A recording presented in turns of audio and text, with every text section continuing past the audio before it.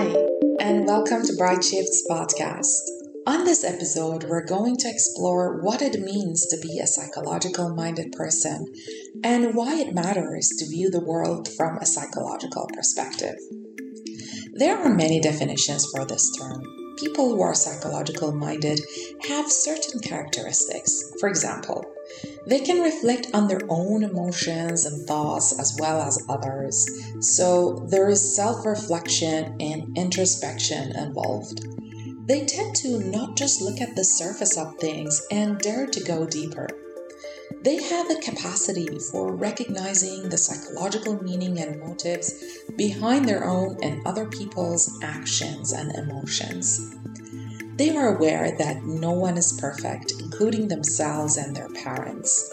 In general, they tend to be less judgmental and more understanding. So their world is not black and white, it's colorful because they're able to look at the world from so many different angles.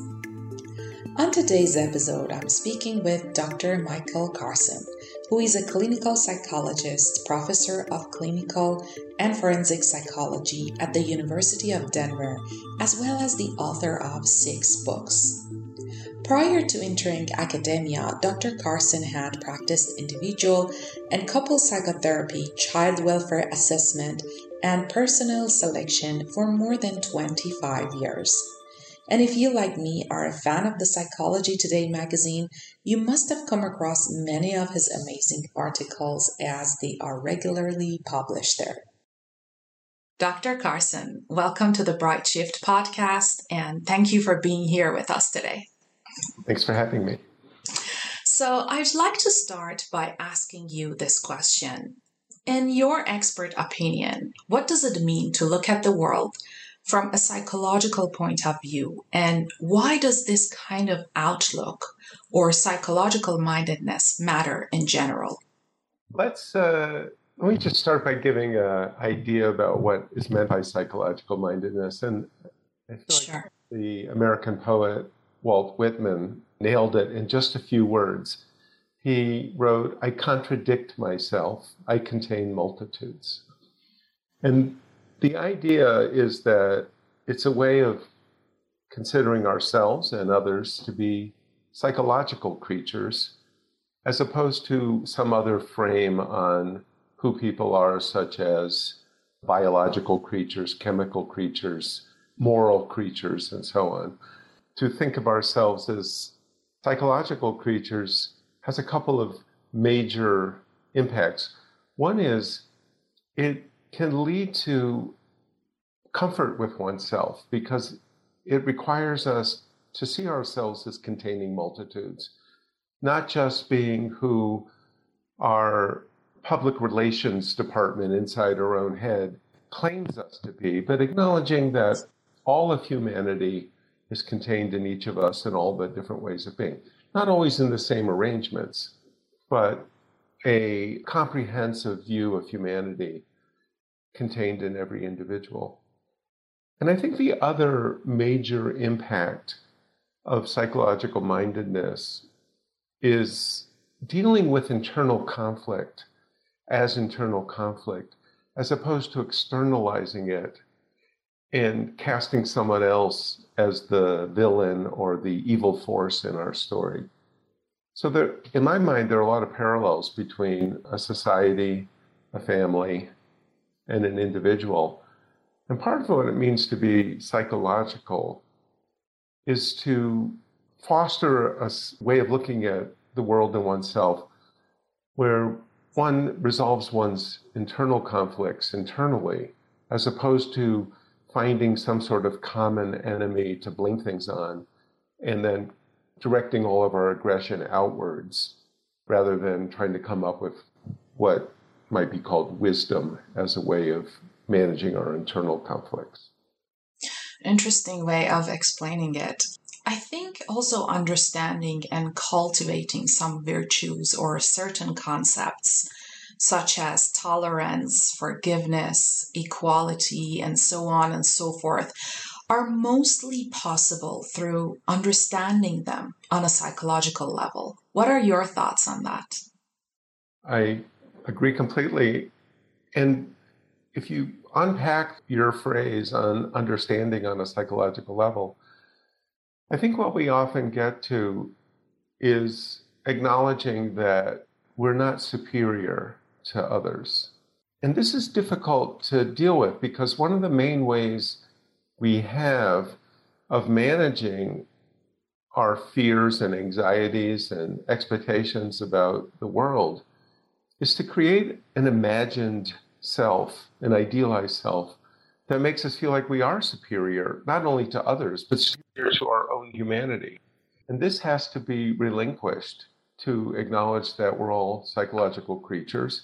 And it has to be relinquished to get to a place of wisdom, tolerance, forgiveness, and the other virtues that you described.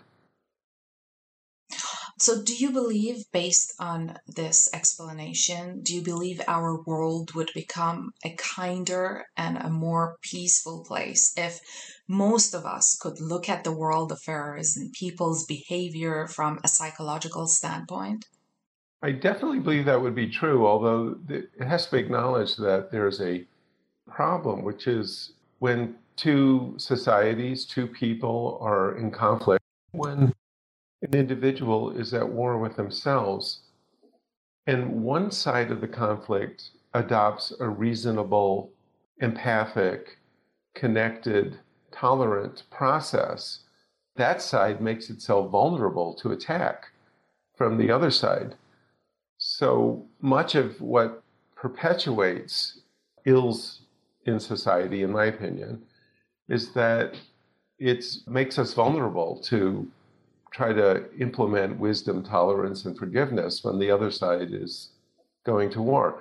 And I don't really have a lot of fresh insight on that prospect politically or socially. But in families, I think it's crystal clear that going to war is often not a good idea. It's not healthy. And that what would be healthier would be adopting a posture of empathy and welcoming all the members of a family. And then intrapsychically, within each individual, I think it's also crystal clear, even more than in families, that all the parts of the self need to be welcomed or ought to be welcomed and accepted and not necessarily celebrated, but at least welcomed and accepted to create a sense of wholeness within each individual, as opposed to going to war with oneself, which doesn't seem like it can have a good outcome. As I was researching this topic, I came across a study which I found really interesting. Basically, in this research, they examined the relationship between anxiety, attachment style, and psychological mindedness. And the findings suggested that higher levels of anxiety and attachment insecurity are associated with lower levels of psychological mindedness. What are your thoughts on this, Doctor? Well, I would say that psychological mindedness, attachment security, and low anxiety are all different ways of saying the same thing. When we think of attachment security, what we typically mean, at least from an object relational point of view, is a parenting system that acknowledges, welcomes, and meets the needs of the child, and biological needs and also social needs. So a secure attachment is a outcome of caregiving where the child is accepted rather than rejected, or each of the child's kinds of needs is accepted rather than rejected. If there's a parenting system that, or a family system that rejects a child's clinginess or hunger or aggression, the child is going to develop an insecure attachment, because one way of saying what an insecure attachment is a child that has discovered, if I am needy, I'll be rejected. If I'm hungry, I'll be rejected. If I'm aggressive, I'll be rejected. And that means this attachment is insecure. And then anxiety one way of describing what anxiety is, there's a show business term called flop sweat. which is anxiety that you're going to flop when you're about to go on stage. And it's based on feeling like either your material is not that good and you're going to fail, or it's based on the idea that people won't accept you in the role you're going to try to pull off. At least in America, the number one kind of anxiety is public speaking. And I guess everywhere, perhaps. I think it might be true everywhere. It's flop sweat. It's a fear that you're going to stand up in front of a group of people and claim to be pulling off a certain role, whether it's expert or tour guide or whatever, and they're not going to accept you in that role. So if you think of that as a main kind of anxiety, then pulling off the role of human being makes you anxious if you believe that your own, I'm going back to the examples I used, hunger, neediness, or aggression are going to disqualify you from playing that role, then you're going to walk around feeling anxious all the time because you're aware that there are certain parts of yourself that disqualify you from the role of human being as it's been defined for you. So the idea that some kind of pervasive anxiety would be linked to attachment insecurity, which would be linked to low psychological mindedness, or again, just three ways of saying the same thing. Psychological mindedness is acknowledging and welcoming all the different ways you are as a human being. And this is what's meant by attachment security. And then, of course, that's going to lead to anxiety if there's something about your basic humanity that you don't accept or welcome into your idea of who you are. As human beings, we have progressed to a great extent in terms of technological advancement, especially in the last few decades. But psychologically speaking, do you think we have also progressed or evolved to the same extent? Where do you think we stand today? It's interesting, isn't it? I notice about reading literature, even literature as far back as the Old Testament, is that people don't seem like they've changed that much. When I read the Old Testament as a, 21st century educated person, it seems like there's a whole lot that they didn't know about science and technology and math and economics. But when you read Ecclesiastes, it seems like they know pretty much everything there was to know about humans. And I would say the same for a great deal of literature from those centuries. Yeah, I agree with that, especially our essence, our main essence, it seems to be the same. Yeah. And, the new takes on humans based on science are less than 100 years old.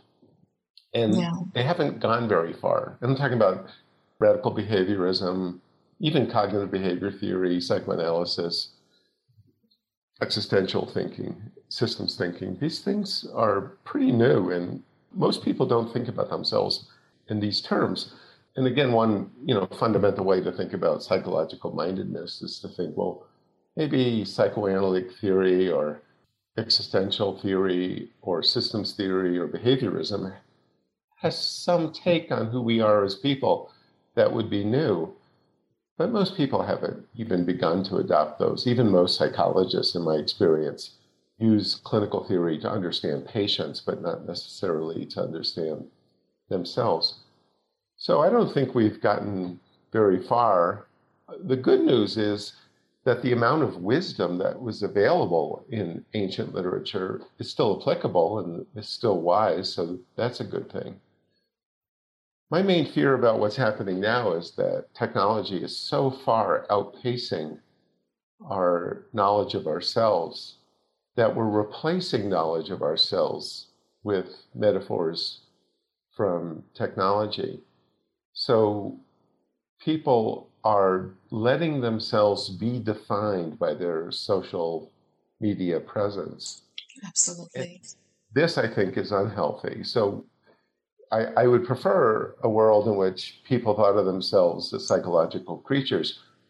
But short of that, I think it was a lot healthier to think of yourself as a member of your family or a member of your community or a member of your neighborhood then as a member of the tightly defined, narrow social community that you've discovered on TikTok or Facebook or some other social media. Yes, and it's a completely different kind of connection also when it's online. It's not exactly designed based on what we human beings need in terms of relationship. I totally agree. And going back to what I was saying about psychological mindedness, attachment security, and low anxiety, all being synonyms for being accepted for who you really are, not just for who you wish you were or claim to be. All social media acceptance is based on who you claim to be. So even when you get 1,000 likes or you get a lot of approval on social media, it's approval for who you claim to be, not for who you really are. Whereas your family, your neighborhood, in prior times in America anyway, your church, people really knew you. And when they accepted you, it was to accept who you really are, not just who you claim to be. Yeah, so even if it's approval, it's kind of a false sense of approval. Yeah. And another thing came to my mind as you were mentioning that we have not advanced psychologically that much, or we have not changed so much. And that is, so do you think we have the psychological maturity to use all these advanced technologies, or do you think somewhere along the path we will have some issues because of lack of psychological advancement? Well, I'm curious about how things are where you live, but my sense of America has been expressed by a number of writers, not me, but my sense of America is that we've gotten worse, that people are not telling their children, you're wonderful, I love listening to you. People are telling their children, you're really amazing, you're gifted. And this create this constant praise or exorbitant praise has created a very anxious couple of generations of people who are worried that they're not going to be able to live up to the praise. So I think things have gotten worse, that child rearing looks more like Facebook now, with people telling their children how fabulous they are instead of making them feel great about being ordinary. Yeah, so are you referring to parents' communication online with their children? Not online, even in person. I see parents constantly telling their kids that they're special, that they're wonderful, that they're gifted. Well, yeah, I think it's best to have some sort of try to give a realistic outlook out of life and out of our identities and who we are. So do you think there is a way to become more psychologically minded, or what do you recommend in terms of cultivating the quality of psychological mindedness in ourselves? Or in other words, how can we turn into individuals who can decode the world we live in better and understand it better psychologically? Well, I wish I knew. I have some ideas about it, but I really wish I knew. I think if any single thing comes to mind, it would be, I often say that what it means to be psychologically minded is just to think, maybe it's me. When I get into a conflict with someone, maybe it's me. Maybe it's not just that they're a terrible person. Maybe I did something I think really good therapists constantly wonder if it's me, not, in therapy, there's always this temptation to blame every conflict between the therapist and the patient on the patient's mother and father. Oh, yes, absolutely. Many therapies are just collusions, they're coalitions where you and I are the good people and your parents are the bad people. Mm-hmm. And I think that a therapist who tries to resolve every conflict that arises by suggesting that maybe the therapist did something wrong is on the right track. I'm not sure how that translates to personal development, but I do think that having a better imagination and understanding that everybody else has their imagination as well. would be a good step.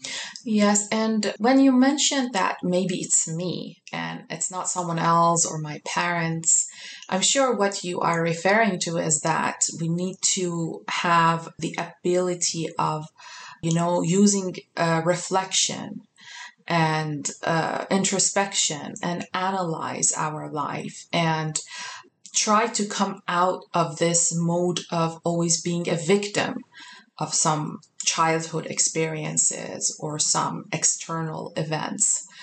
So, is that what you're referring to? Yes, I totally agree. And, the word reflection reminds me of a few practices. One is psychotherapy has become a problem-solving enterprise instead of a reflective enterprise.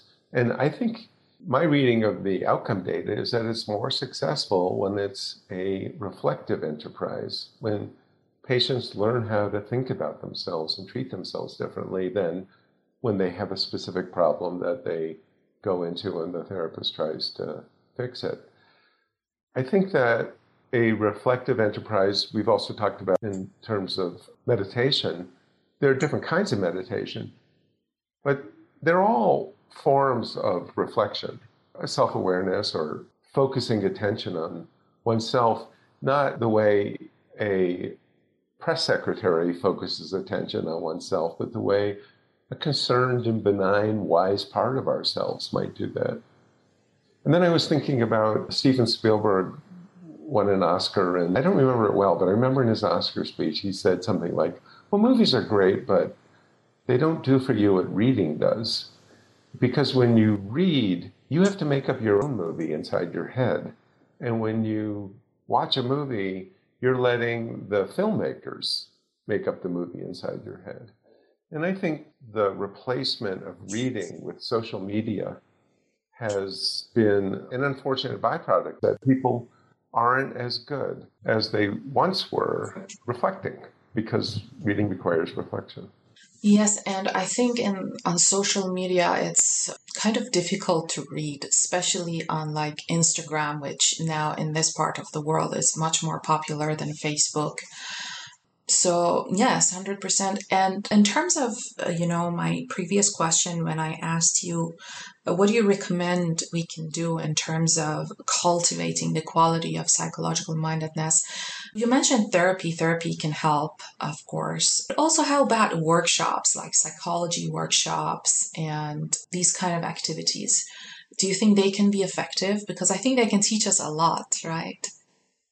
Yes, I don't know a lot about that way of working, but I hear a lot of people. Just yesterday, a student was talking about a class that he took and said that class changed my life. Interesting. So I know it happens. Yes. It depends what kind of class it is, I think. Yes, and someone prepared to have their life changed seems important.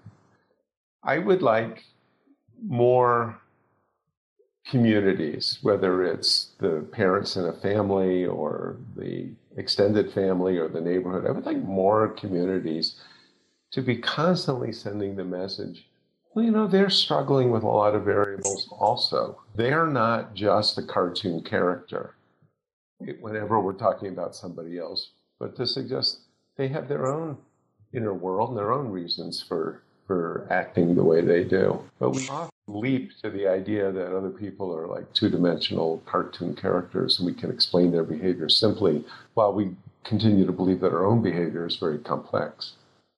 Yes, so communities and having a more active social life, I believe it can help us also to cultivate this quality in ourselves.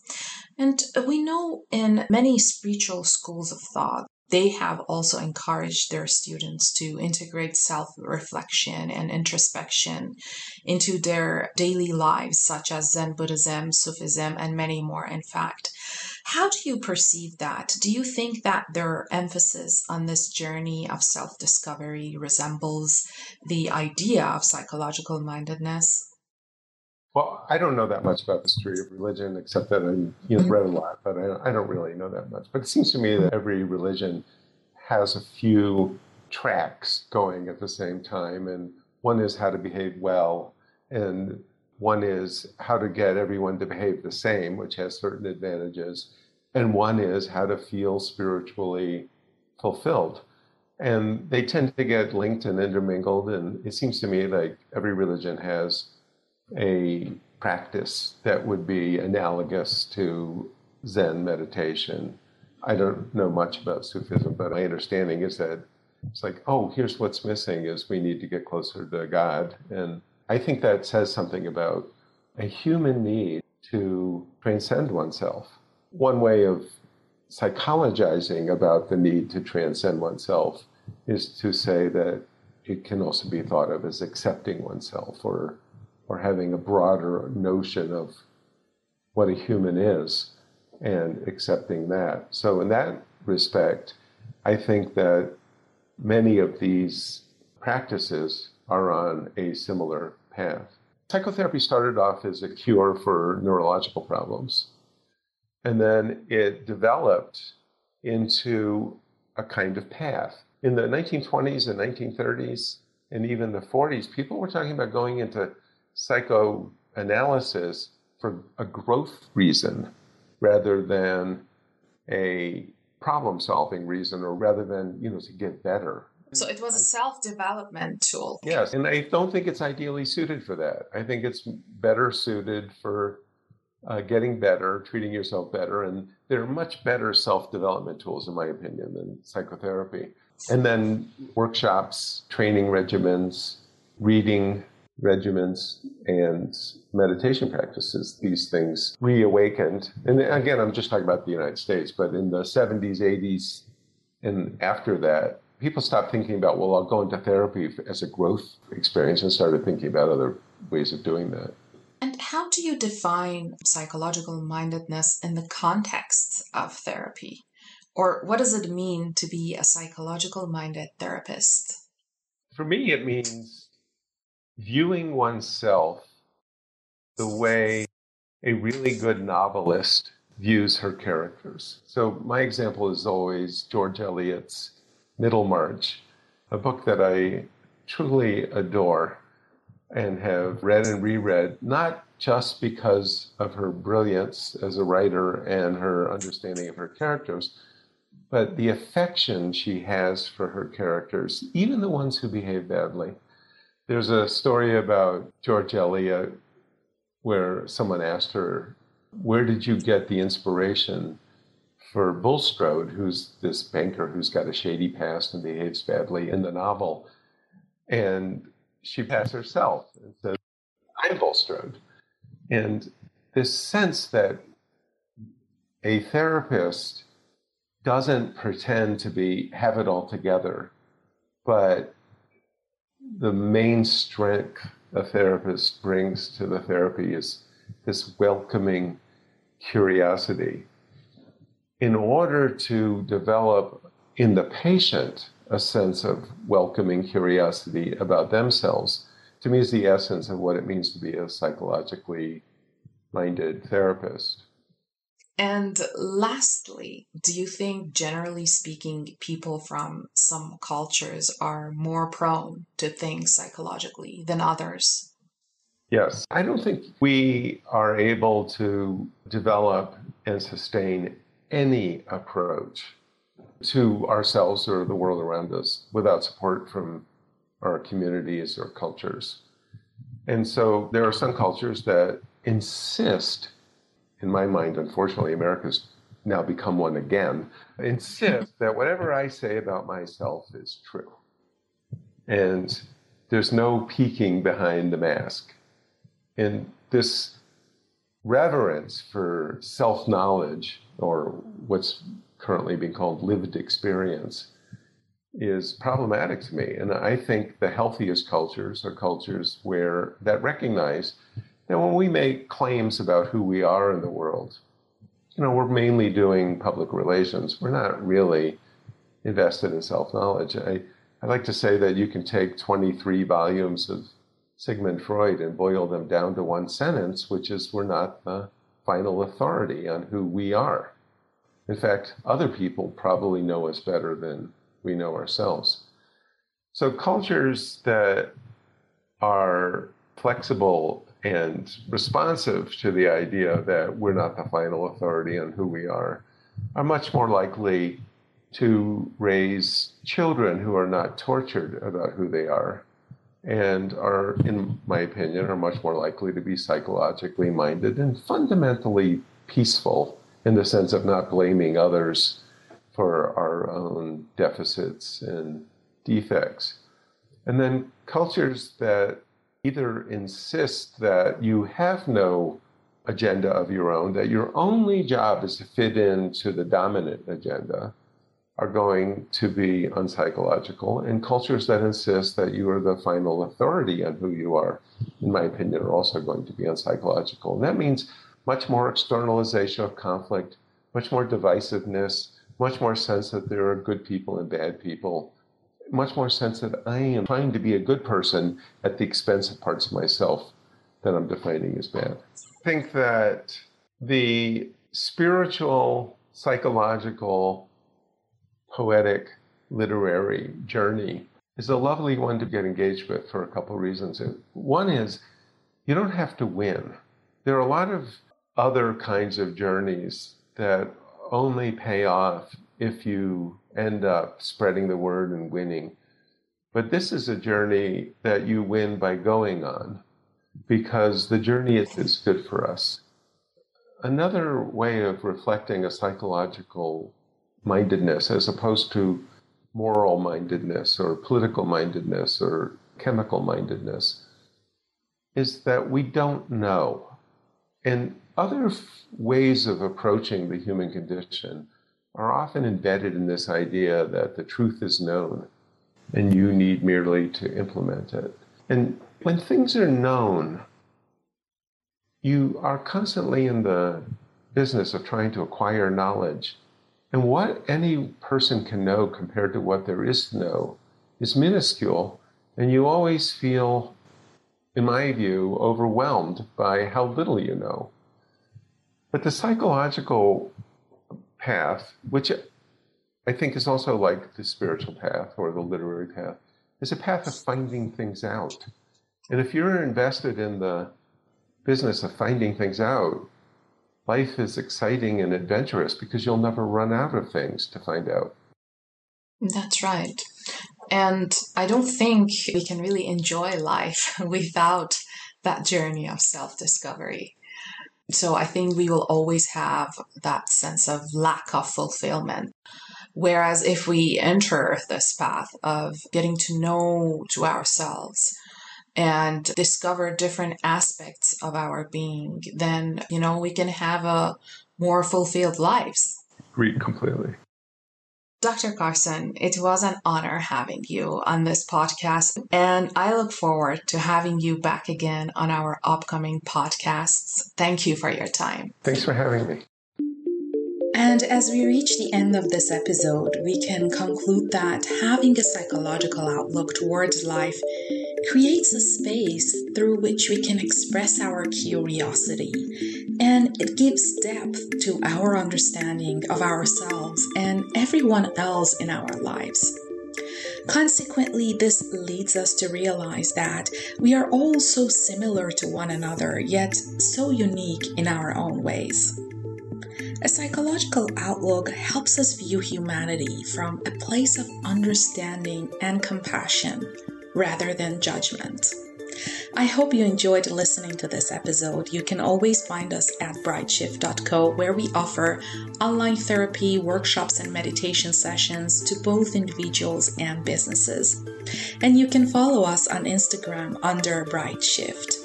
Thanks for being here, and see you next time.